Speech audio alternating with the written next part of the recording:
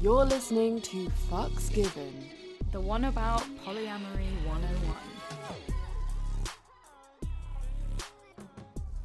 Hello, Reed. Hello, Florence. How's things going? They're going okay. They're going okay. I just had my birthday, my 33rd Hey, birthday. happy birthday. Ooh, thank you. I did feel like the motherfucking birthday girl. Actually, did? This whole week, I really fucking did. It was immense. I had such a good time. Yay. Oh, and big news. The first birthday in 11 years that I haven't done drugs for. Oh my God. That's actually something worth, that's big. That is big. That is I'm proud so of big you. for me. Thank Congratulations. you. Thank yeah, you. that's I'm fucking so incredible. Proud. Yeah. And I felt fucking great. Somewhere. Yeah, exactly. I felt so good. Yeah. Yay.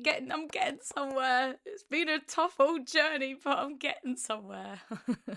Okay, so to start things off, have you done anything wild on OnlyFans last week? Oh, so I've been really getting into full body nylon stockings. Oh my God, suit type things. I saw a picture of you that Jacob had taken on Instagram last week. Oh, and you were in.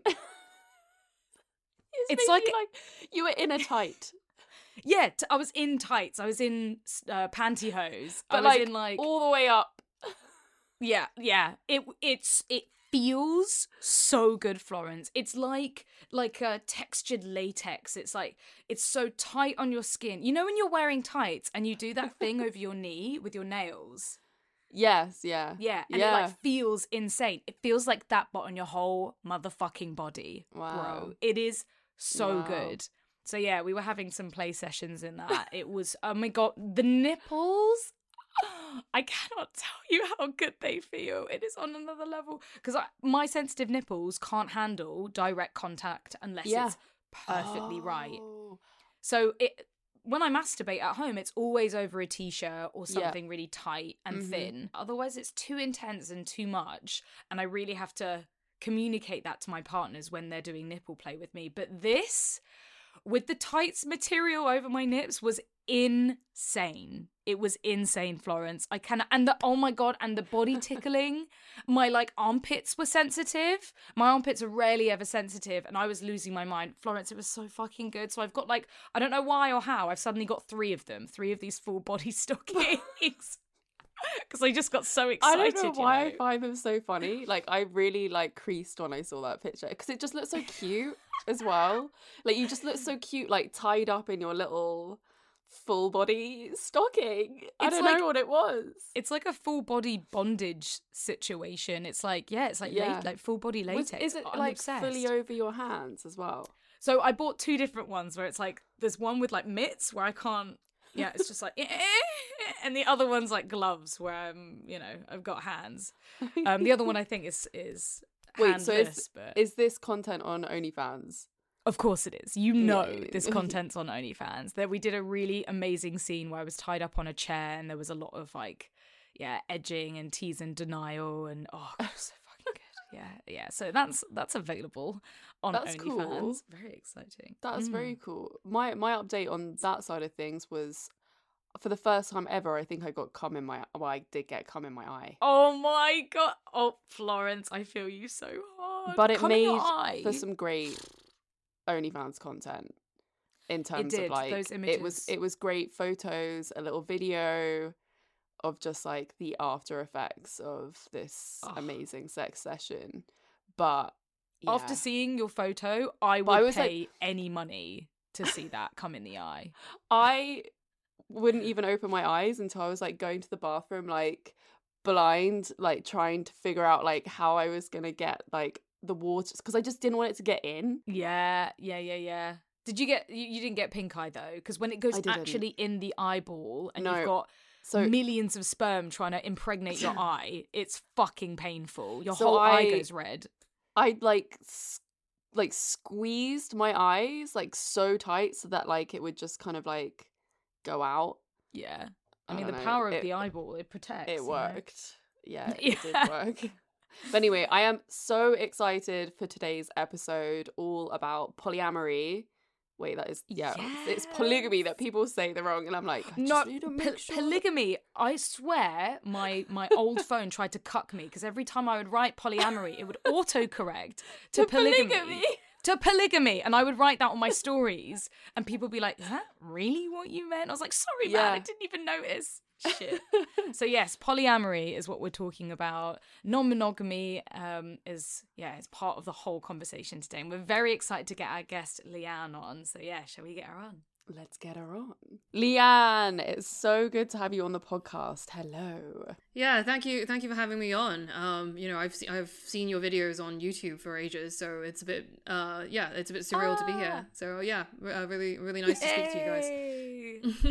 That's so lovely. We love that. Beautiful. So for the curious fuckers who might not know who you are, please tell them a little bit about yourself. Sure, yeah. So my name is Leanne Yau. My pronouns are she, they, and I'm an educator, influencer, advocate with a primary focus on polyamorous and non-monogamous relationships. So, kind of I talk about how to start them and maintain them, common misconceptions about them, what people can learn from polyamory, regardless of your own relationship style or orientation. And I'm a bisexual Chinese woman of color. I have diagnosed autism and ADHD. So on my platform, I also talk a little bit about queerness, gender, sex positivity, neurodivergence. So the sprinklings of those as well alongside the polyamory. I'm also in training to become a sex therapist. I do a lot of kind of workshops, lectures, panels about polyamory. Yeah. Oh, love this. And I've been actively non-monogamous since I was 17, and I just love talking about sex and relationships. So that's why I've turned into a career. That sounds so amazing. I love that you're like training to do the relationship therapy on the side of everything as well. But yeah, I just wanted to say that I also followed your content for a while and I fucking love it. Thank you. Yeah. Oh, this is like a mutual fan club here. Leanne, to warm everything up, we'd love to ask you the fuck that changed the game. I think the fuck that changed the game for me was the first time that I had high sex. So specifically sex when I was on weed. And I'm not really someone who kind of partakes in, I guess, substances like on a regular basis. Yeah. And I kind of like to do it as a treat. Mm-hmm. And I think the first time I tried it was, I think I was at uni. I think I must have been in my second year. Like kind of someone gave me an edible at a party, and I tried it. And then that same night I met someone and then we hooked up, like in my flat, and it was literally incredible. Like I think I must have orgasmed like, I don't know, like 70 times. Whoa. And because normally I come like maybe like once, maximum twice, like if I'm sober. Like actually now that's changed a lot. But back then that was what I would normally expect. So then even the lightest touch, like he would like brush my ear and I would come. And then like he touched like just my elbow and I would be orgasming. It was insane. Wow. And so I was just like, this is like opened possibilities beyond my imagination. I'm based in Bristol now. Like I've been living here for the past like 2 years, and Bristol is kind of the weed capital of the UK. It's known as like the Portland of the UK. Yeah, that's what I've heard. Nice. Like a lot of kind of artists, poets, like artistic lost souls like come here. And, I think the kind of culture does come with that. And so like I've discovered recently that as I've had more high sex, it's actually also changed how I do sex sober. I don't know what it is, but it's unlocked some kind of wiring where I'm able to tap into that part of me that's able to just unlock like 50 orgasms. And now I'm able to do that sober as well. That's yes, fucking insane. Bloody hell. I'm gotta be body comfortable, so right? jealous. I remember when I had high sex for the first time. I'm also someone that doesn't really do drugs like that often at all, and it's just like once in a blue moon. I have like a weed vape here that I take sometimes since cannabis is legal in California.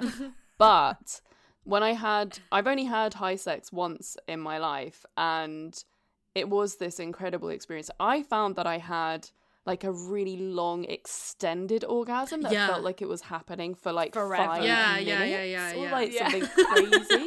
No, that happens as well. It's really long orgasms, but lots of waves. Like it's as opposed to kind of just one peak and then it kind of goes down again. It's like there's a wave, and then the wave, like the end of the wave is higher than you were before, and you just kind of keep escalating. So it's like one big orgasm, but lots of little mini orgasms in the middle of the big orgasm is kind of what it feels like. So that was wild, and I think that changed the game for me in terms of just like knowing what my body was capable of, and like kind of tapping into that whatever mindset that I was in at the time that gave me the capability to do that. And so now I'm able to do it sober as well, which is honestly the greatest gift. It kind of that's so cool. It kind of makes sense though, because obviously you do have to get to a level of like relaxation and like not in your head about an orgasm coming, because part of like what stops us from orgasming is thinking about it too much. So I feel like if you unlock that when you're high, like I kind of get it. It's like, oh, it just like, it just comes and you just let it come. I don't know. Yeah. And I think as well, when you're high, you focus a lot more on like sensuality. So then you focus a lot more on just the sensations of like caressing skin, hand through the hair, like whatever. Like things like slow down a lot more. And I'm wondering if that also leads to like a bigger kind of build up. High sex is incredible. I recommend it. It doesn't work for everybody, but it can work for a lot of people. I suppose it's a bit like when people do chemsex, or when they have to drink alcohol to be able to enjoy the sex. A lot of the time it's because we are so caught up in our heads, and we feel shameful or embarrassed, and I think that sometimes drugs and alcohol can take that layer of shame away from us and like lowering our inhibitions? Is that the right term? Yeah, I think so. Yeah, I think that's a good point that you make, Reed. Like it's, I think it's really useful as a tool for kind of helping you unlock these parts of yourself, or release these inhibitions that you have. But I think the moment it becomes a crutch is where you need to be being a little bit more careful. Like when you can't have sex or pleasure or get into bed with somebody without taking something, without drinking alcohol first, or having a joint, or like doing a line. I think that's when you are using it as a crutch. So you just gotta be aware, you know? Gotta be aware. There's a balance. There's a healthy balance, guys. And we've all been there as well, I think, when it comes to like using alcohol or other drugs as something to make us feel more comfortable in ourselves. But yeah, it's definitely a journey to, it's kind of your self-confidence, I think, as well, and just being like, oh, I'm actually capable of doing this sober. And once I started having sober sex, I mean, I'm pretty much sober now. I don't drink, so it's like, there's no other option for me. Like I just want sober sex is just so fucking good. I like just love being in the present, like not in my head, and all that stuff. This is definitely like a strange tangent, but very, very interesting. I love it.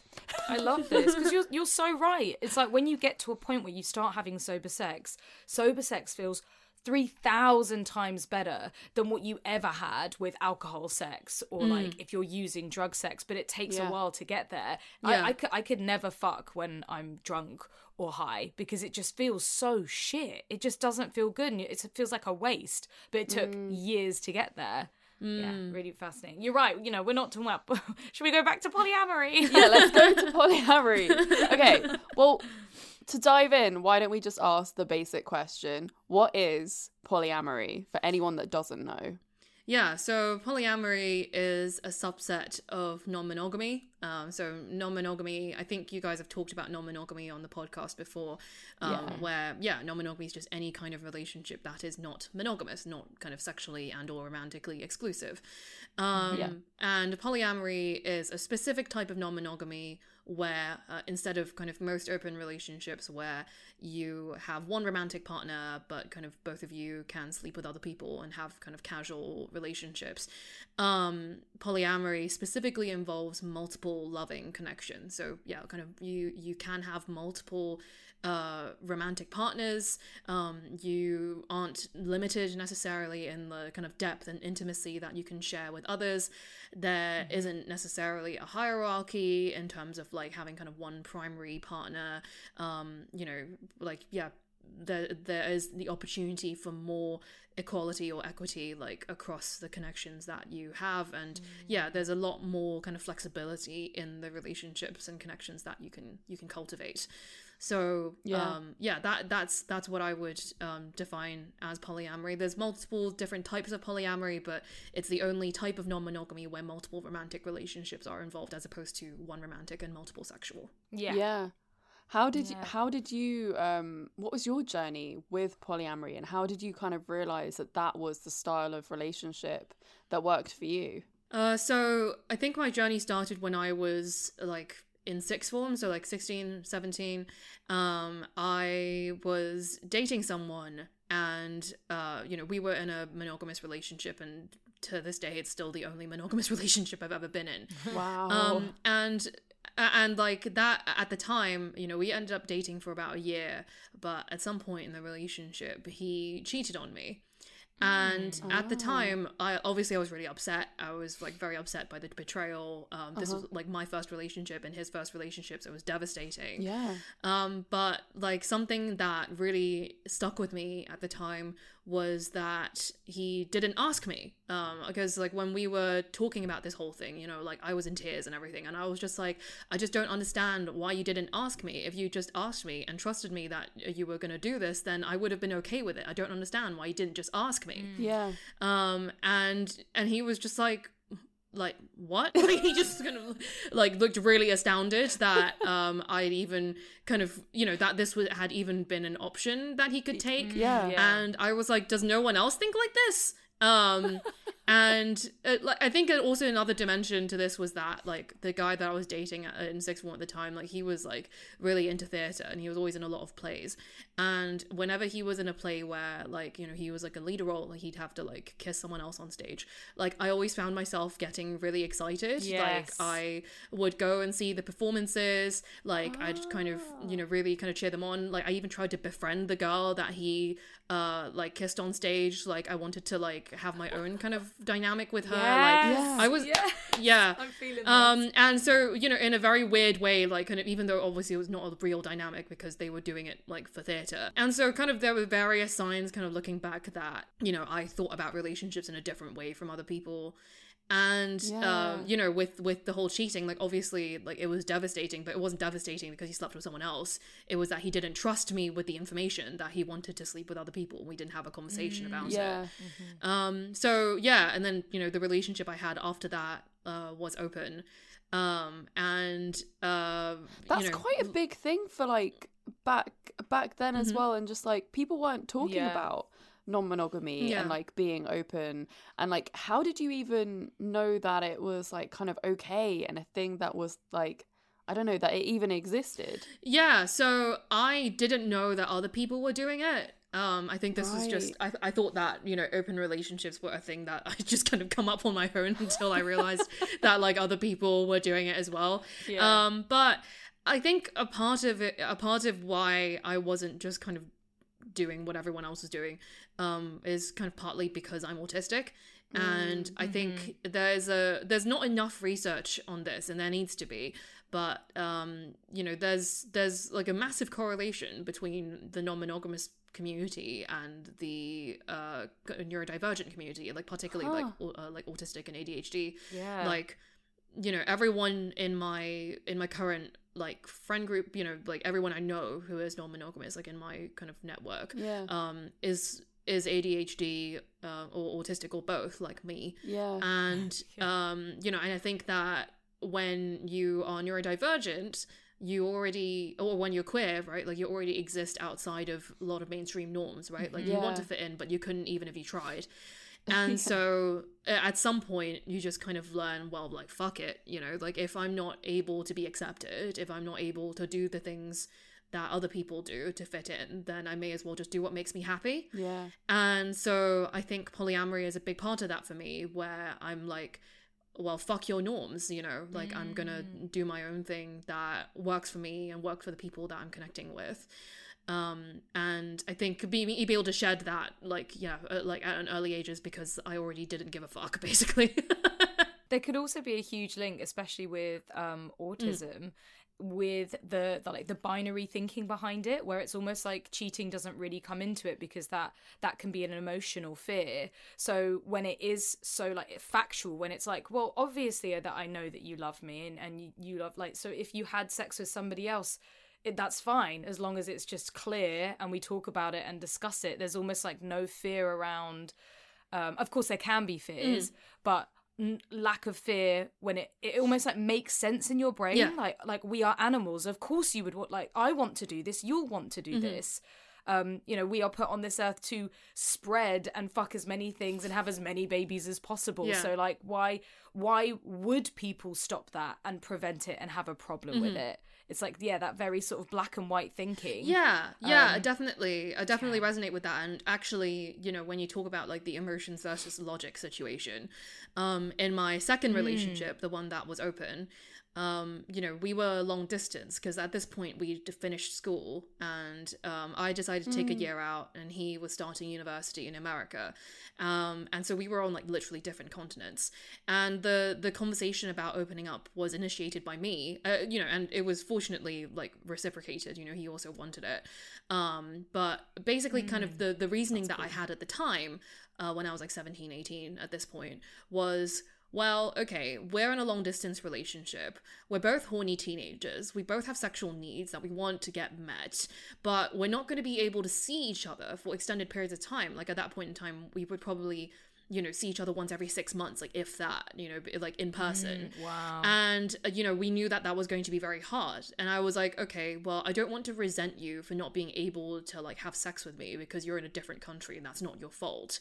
I don't want to break up just because I want to have sex with other people. And I don't want us to lie to each other and cheat on each other in order to get those sexual needs met. And I don't have a problem with you sleeping with other people. In fact, I would really love it if you, you know, let loose like during Freshers Week and did whatever and, you know, just told me about these experiences that you were having with these other people. Like, I'm very excited for you and the people that you're going to meet. Compersion. Yeah. It's like compersion where you're like, what makes you happy makes me happy. It's the teamwork, it's working together. I want you to have exciting sexual adventures and I want you to talk to me about it because they're exciting for me as well. Yeah. Yeah, fuck. I did a similar thing with my second boyfriend where I really heavily encouraged him to do porn. I was like, yeah, I want you to do porn, like fuck other women. And he did a couple of shoots, but it like I never really clocked until you said about having sex with other people. That's so fascinating. Because it happens in different ways, doesn't it? It's like some couples are like, oh yeah, I don't mind if you get bought a drink at a bar by another guy, that's cool. Or like, yeah, of course you can flirt and sext on fucking MSN or some whatever it is. You know? MSN. Yeah. I feel like I relate to that as well because of in my like first like proper 2-year relationship, I ended it because I wanted to have sex with other people and I just didn't realize that there was another option. And obviously I still loved him. I still really cared about him. I still really liked our relationship. But I was just like, I'm really horny and I want to fuck and I want to have more experiences. And it just didn't compute to me that I could have a relationship and do that at the same time. And it's quite sad thinking about it. No, it's coming back to me now. I was like, you know, the last thing that I want, like I said to my partner, I was like, the last thing I want is for you to feel like I'm holding you back. You know, if there's a pleasurable experience that you want to have, if there's something exciting, an opportunity that like you've been offered, like the last thing I want you to think is like, oh, I would love to do that, but you know, my partner wouldn't. Like and to resent me for that. Who am I to stand in your way of an exciting, amazing life experience? You know, like do it. Yeah, report back. No, precisely. Yeah, exactly. So that was, you know, it was very much a practical decision at the time, and you know, but yeah, over time, like I've transitioned from kind of being in like sexually open relationships to polyamory. I would say I've been practicing polyamory for the past 5 or 6 years now. Yeah. And yeah, you know, like, and I can't remember whether there was a specific point where I was like, let's let go of the romantic exclusivity element as well. Like, I think at just some point along the line, I was like, do I actually care that much? Like, not really. Yeah. Because at a certain point, right, if you're open and you're having sex with other people, particularly you start like hooking up with people on a regular basis, like the same people on a regular basis, you know, inevitably like some emotional intimacy does form, right? Like you like them as a person, you know, presumably, and you have good sex, presumably. And, you know, and so yeah, like there is a bond that is created, and so like the distinction between like whether it's like a friends with benefits thing or like, you know, potentially like there's romantic elements to it, like does it even matter at the end of the day? Like as long as I'm still happy and fulfilled in the relationship, and you know, you're not just kind of running off being super irresponsible, like yeah, again, it's the question of who am I to hold you back.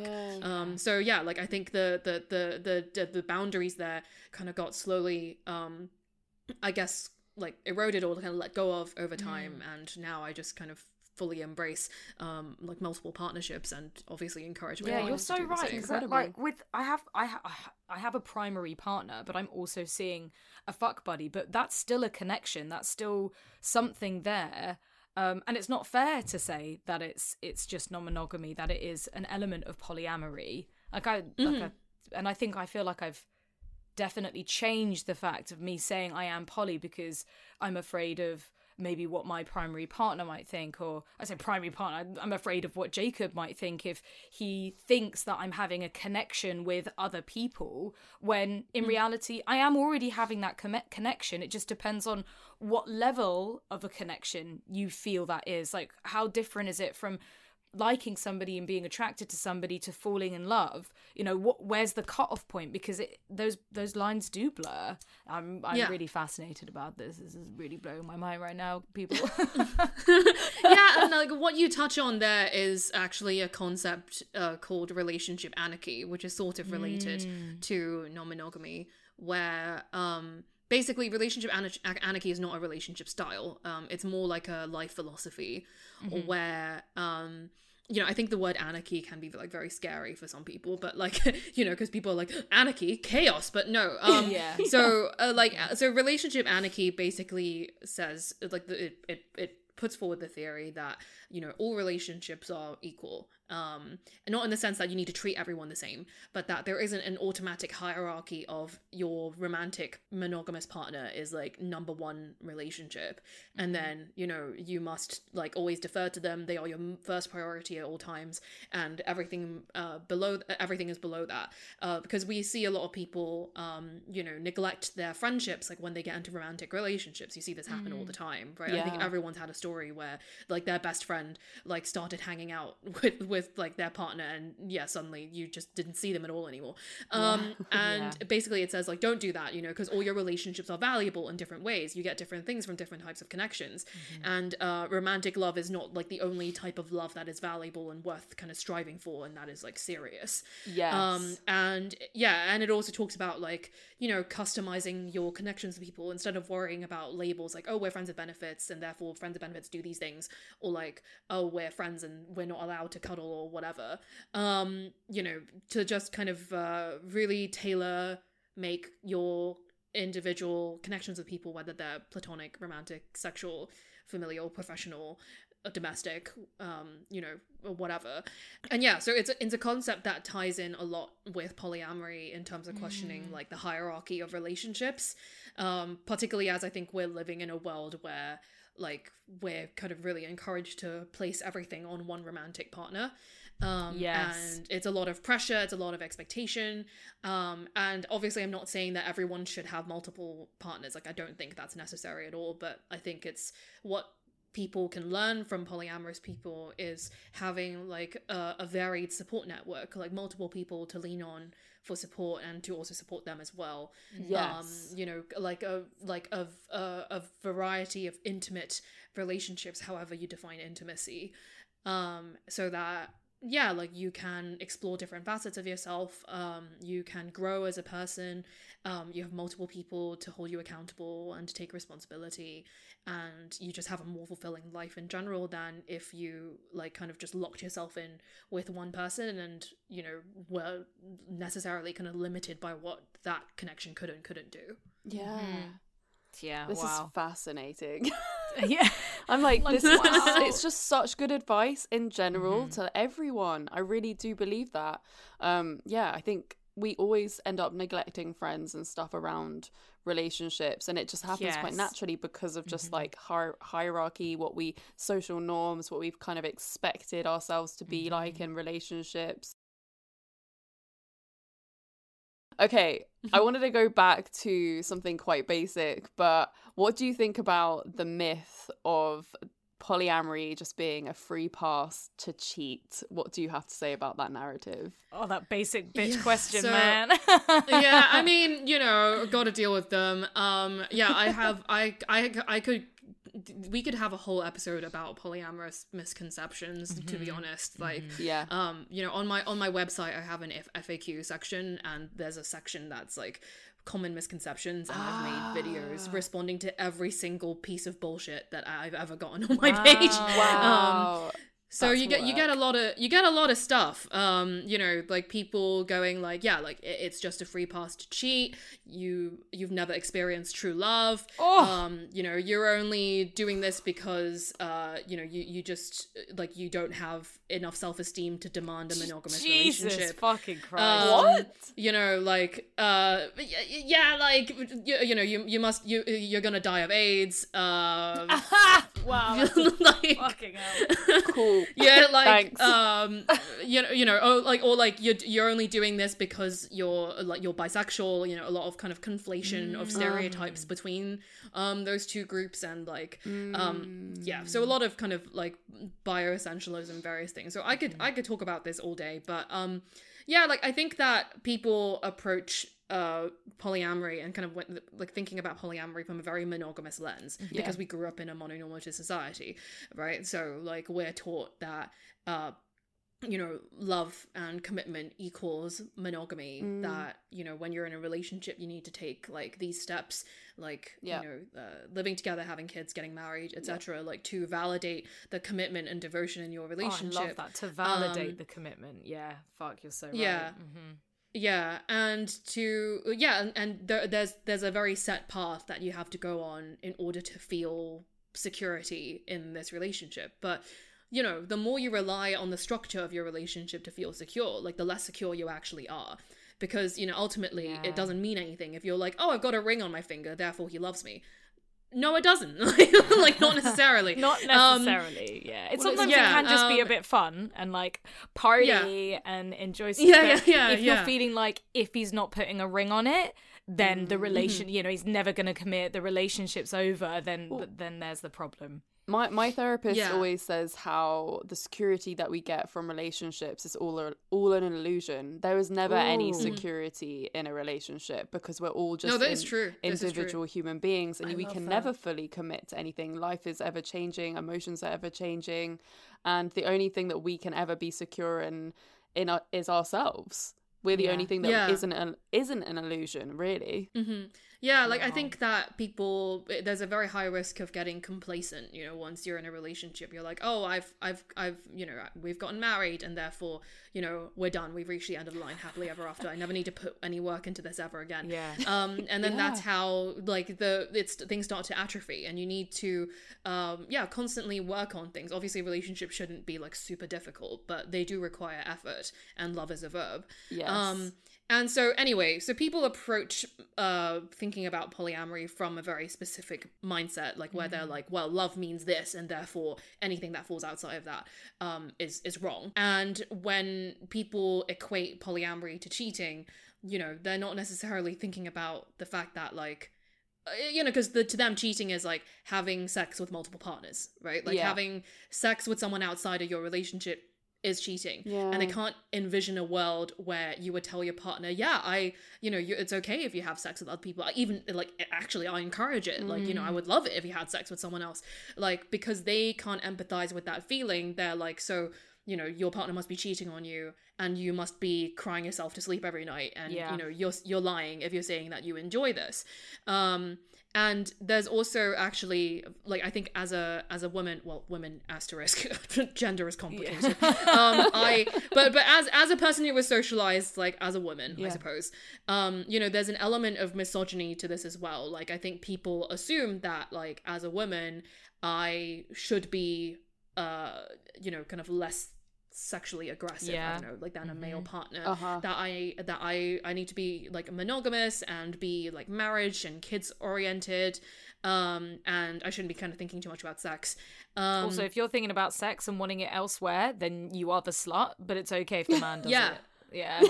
Yeah, exactly. And people are always assuming that it was my partner's idea. Yes. Like, literally, me and my partner, I think, Reed, you liked the video, so you must have seen Yes. this. Like, me and my partner were interviewed very recently for, like, a big news outlet thing, and they were interviewing us about our relationship, and we were talking about the Frida. We were talking about the concept of compersion, and then, like, someone put in the comment section saying, like, she's constantly looking at him while she's talking, which suggests to me that she's looking to him for approval and she's not actually comfortable in this relationship style.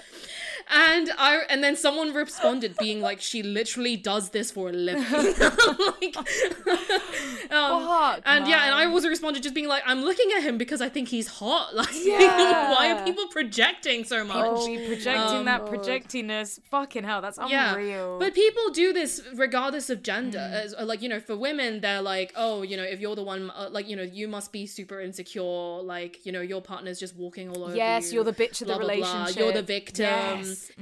But people do this for men as well. Like, you know, either they're like, oh my god, you're such an asshole, you're like this hyper Chad alpha dude who's just like fucking over everyone, or they're like, you're a beta simp cuck, bitch. who, How know, can you like, let who just your girl like, do that? what man would let your girl do that? It's fucking you know, you control your woman. Control your woman. I cannot. My ex was literally asked that question by his mates, was literally just like, how can you let her do that? And he was like, what do you mean? I'm not fucking letting her do it, like, she's doing her own thing. He was so shocked. Fucking wild. I'm really curious to know kind of how things work really well in polyamorous relationships. And you were talking about how obviously there's honesty and trust, and that involves a hell of a lot of communication. How do you make sure that you are communicating with all your partners? And do you have, like, tips for people that are wanting to get into polyamory in terms of how they should communicate with their partners? I think to start, right, like, when you pretty much depart from the norms of what are expected in relationships, like, you very much have to assume nothing. And people who move from monogamy into polyamory, like, particularly if they've been, like, you know, in the same monogamous relationship for a very long time, are more likely to struggle with this, because when you've been in the same relationship for ages and it's looked a certain way, you know, suddenly having to, like, you know, demolish and renovate the entire thing is a really destabilizing experience, right? Because if you constantly defined your relationship by, like, oh, they're not fucking other people and that's how I know they love me, suddenly when you start fucking other people, then they're like, how do I know they love me? And so I think that's the initial thing to get over, like, to understand that, like, this is a big transition, it is a scary process, and it's, like, not a decision to be taken lightly. And also that people who were compatible when they were monogamous would not necessarily be compatible if they were non-monogamous. You know, so because there's so many different factors that go into it. You might practice non-monogamy in a different way, you might want different things out of it, and those needs may not be compatible.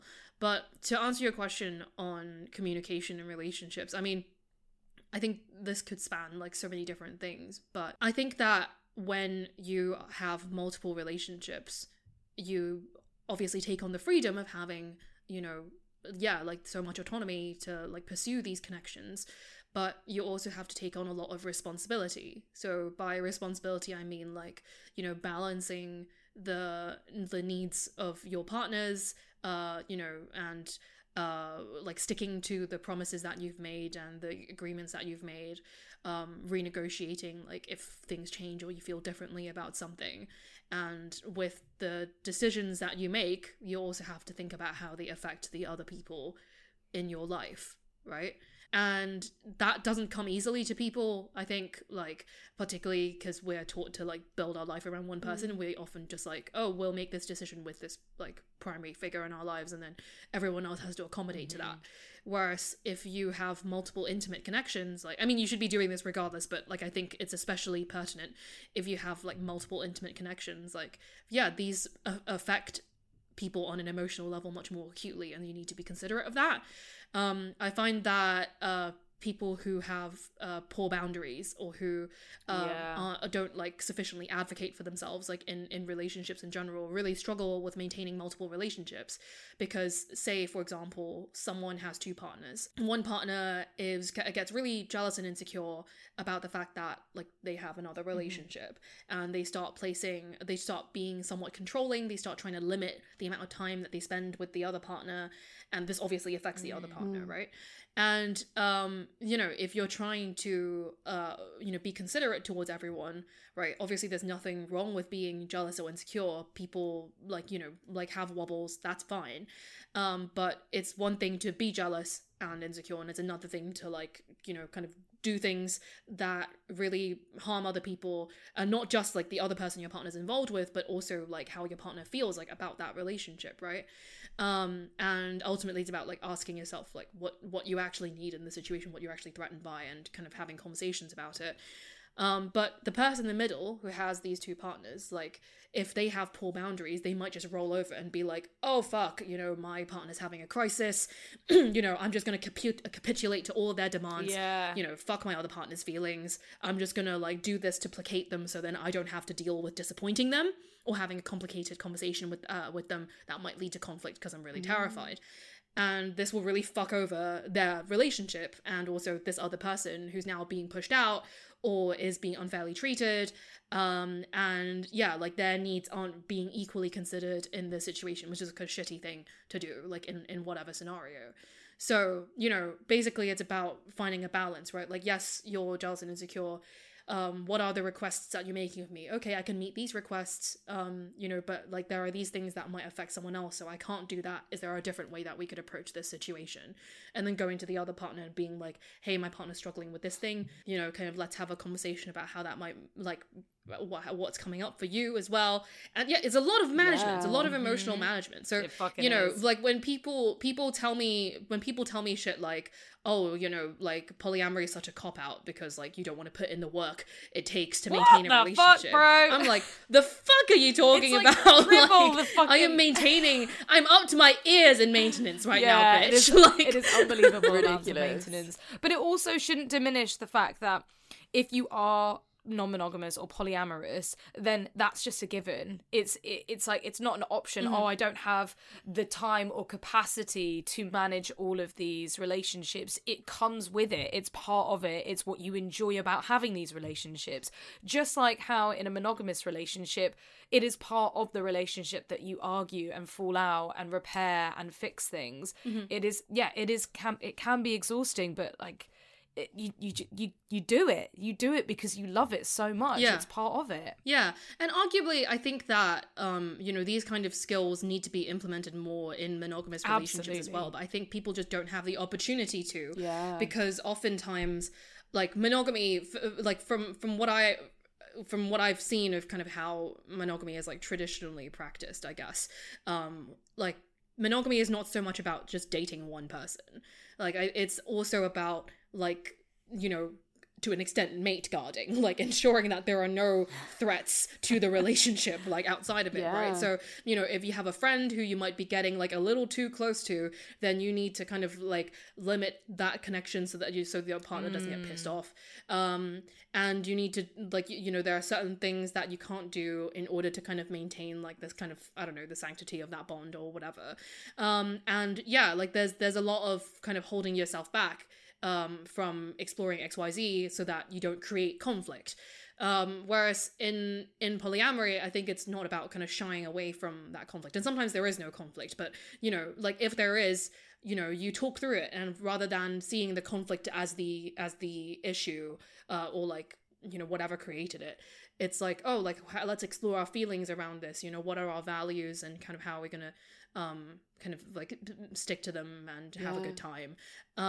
There's much more of a like a conversation around it, whereas I think in monogamy the tendency is this makes me uncomfortable, therefore you need to stop doing that. I find everything you're saying so fascinating, and I wish we had hours and hours and hours, because we have so many questions. I feel like polyamory is just, it's such like endless. A launch pad to talk about relationships and like, but relationships and like how, I feel like it's weird because it teaches you how to have a monogamous relationship in a really good way. Like everything that you've been saying is so relevant to every single person's relationship with themselves, their friends, their family, their loved ones, their partner. Like it's just all so relevant.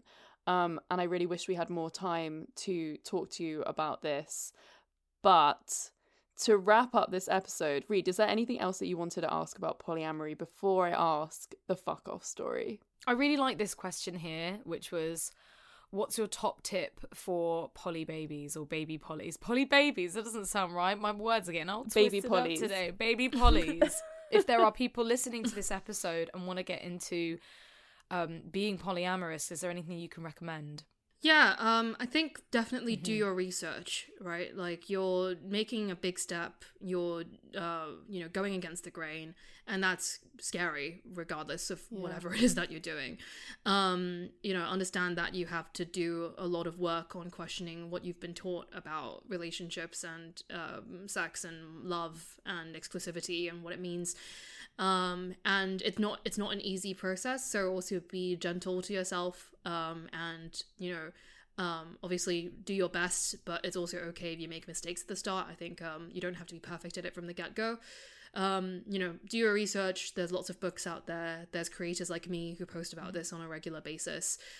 Get like a breadth of resources so you can formulate your own opinions. But also, theory can also go so far, and when you kind of take it into practice, there might be a lot of unprecedented situations that come up that you deal with, and you might potentially fuck up. But like we said earlier in the episode about conflict, like the conflict isn't the issue, it's how you repair from it and how you communicate through it. And if you have those relational skills, then any conflict that does come up, like doesn't have to divide you from your partner or create insecurity in your relationship. And ultimately, I think it's important to be true to yourself, because if you are doing this with a partner, for example, like you might have very different ideas of how you want to do this. And obviously, make compromises and agreements where you can, but also it's okay if like the relationship doesn't work out because you want different things out of the dynamic, because there's lots of different ways to do non-monogamy as well. And like having support from people who you're not dating is really important, like people who know what they're talking about. Like you might be fortunate enough to have a local community you can tap into. You might be able to look online, join some groups, that kind of thing, or you can talk to me and other creators who offer amazing some form advice. of peer support coaching service, like if you don't have people to turn to. They do good meetups as well. There's like poly meetups that are going around London.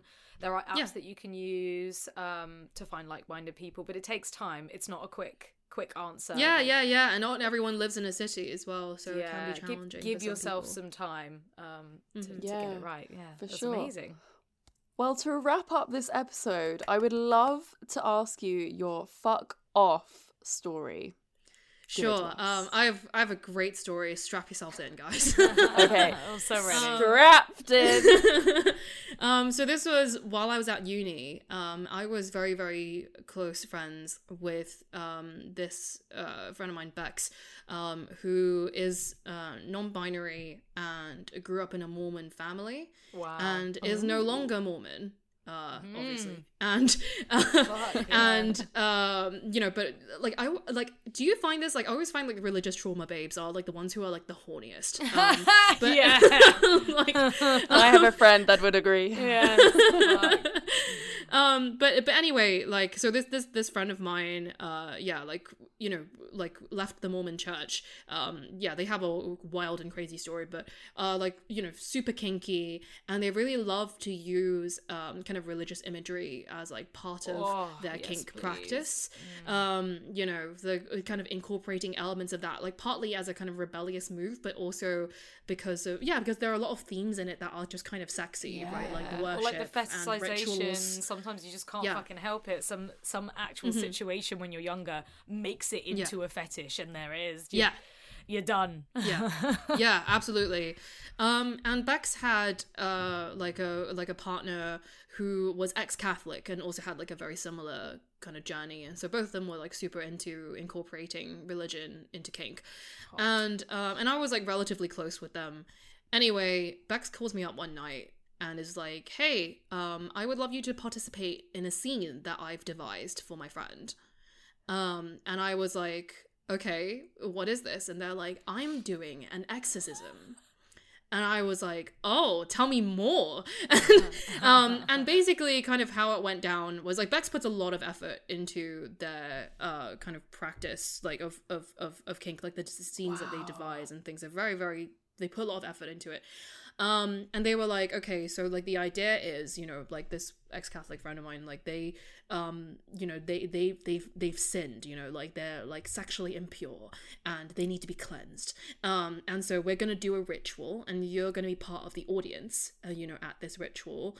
And we're going to like, you know, like basically like cleanse them of this impurity and, you know, like baptize them and stuff, and it's gonna be like a whole thing.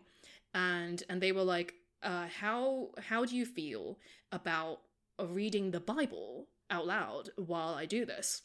Wow. And I was like, this sounds so funny. Yeah. Like this is great. I would love to participate. I must do it. Yeah. Yeah. So like if nothing else, like I wanted, like I do a lot of things for the story, you know? Sometimes like I get like a wild opportunity on my doorstep and I'm like, I need this just so I can tell the story at parties, right? Anyway, so do it for the gram. Imagine this. I walk into the room. The whole room is completely dark except for like 100 these tiny tea light candles that like light the room, right? It's lit by candles. There's like my friend had prepared a playlist, like a 3-hour playlist of Gregorian chants, and so you walk into the room, it's dark except for candles, and then there's like kind of music like in the background. And you know, like Bax is like in a nun's habit. Wow. And they also got like another friend who was like dressed like a priest. And there's like seats like around the room. So like I sit down, I'm given a dog-eared copy of a Bible. And the scene starts. Like, you know, there's a lot of stuff going on. You know, there was like some whipping.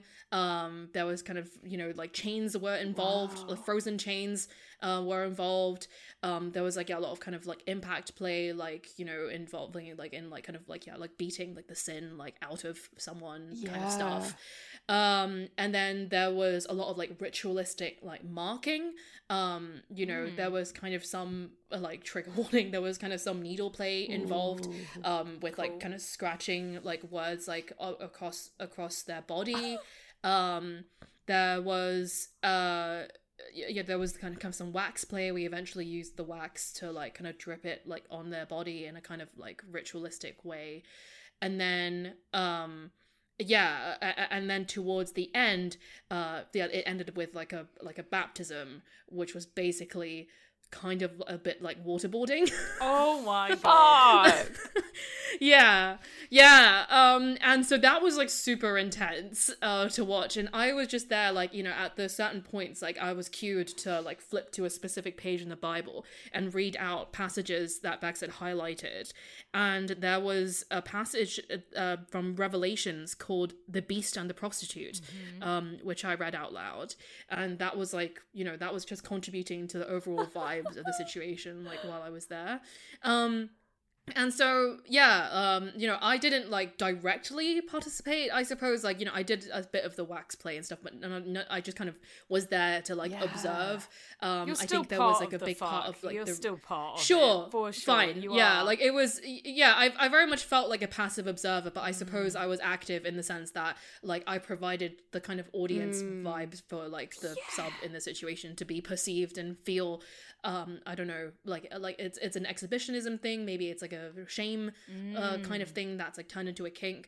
So yeah, I remember like just that whole experience being so. I walking out of there, I felt like I just kind of, like walked into like a different dimension because it was just so well constructed, and I'll never forget it. Like I think it was definitely like a lot of the stuff that happened in there was very much out of my comfort zone, but I was glad to have seen it and, glad to have just witnessed the marvel of like how much could go into a scene and how like amazing it is and how immersive it is when it's pulled off really well. And yeah, I just learned a lot from that experience, and I often kind of bring that out as like a bit of like a shocking story because people are like, oh my god, like there's kink and then there's this. So that's my fuck off story because people definitely do go like, oh my god, what? That might be one of the best ones. That might be one of the best fuck off stories that we've ever heard on the podcast. That is up there with Sophie Anderson and the shit sleeping bag. What? Okay, I need to listen to that episode. Yeah, you have to listen to the episode. Find Sophie Anderson. It's the most wild fuck off story we've had It's the most wild episode I think we've ever We are waiting for somebody to top that off the leaderboard. Like I don't think it's possible though. Like no one can, and I don't know if anyone should. No. Where do I rank? What, top 5, top 10? Definitely top 5. I would say top 3. Oh wow! What an honor! Thank you. That was fucking amazing. So sexy. I would love to ask you so many more questions. I feel like if the audience have more follow-up questions to this topic that we've been talking about today, why not like let's get Leanne back on and have more conversations about that. I feel like this has just been so enlightening for me. I've enjoyed every single second of this. I'm like an avid like learner, just like sitting here like, I feel like give I've gone to school. I went to poly school, baby. I'm gonna get a gold star. Yeah, because I almost feel like this is going to bring more questions up for people in their relationships, and I'd love to know, what the follow-up questions would be from our listeners. Yeah, I mean, I would be absolutely down to come on again if you'll have me, and if people want to learn more. But yeah, like I go back to what I said, like. I think that everyone has something to learn from polyamory in terms of kind of breaking away from just relationship norms in general. And I encourage everyone to design your own relationships, whatever that might look like. We want happy, healthy relationships. Yes, we love it. And it's such a shame we have to wrap this episode up and be done with it. But where can our curious fuckers find you and your content? Yeah, so I'm mainly on Instagram, but I'm also regularly posting on TikTok, Facebook, Threads, YouTube, and Twitter. And my handle is the same across all of those platforms. It's Polyphilia Blog. So that's POLYPHILIABLOG. I also have a Twitch channel, Polyphilia, where I do some casual gaming streams sometimes. Ooh. I have a Patreon where I do more deep dives into my content and personal life. I sell polyamory merch. I also have a peer support service that I mentioned where you can book a chat with me to get support and advice about your non-monogamous relationship. You can find me Polyphilia Blog pretty much everywhere. Fucking amazing. Thank you so much for coming on. And curious fuckers, if you enjoyed this episode, make sure you share it far and wide. Everyone needs to listen to this. Yes, and of course you can keep up to date with everything we get on with on our Instagram stories, well, our Instagram in general, at Come Curious, as well as our personal accounts, Reed Amber X and Florence Bark. We are on Twitter as well. We're on Patreon and OnlyFans, motherfuckers. And YouTube. Let's not forget YouTube, where you can see all our pretty faces. That was the main Mac Daddy site. We're fucking YouTube. You can see us on YouTube. I don't know why you always butcher the ending up so much. We do. Remember to leave a rating and a review so that we can get this message and this podcast into more people's ears. And until then, see you next Thursday, curious fuckers. See you next Thursday. Bye. Bye. Bye.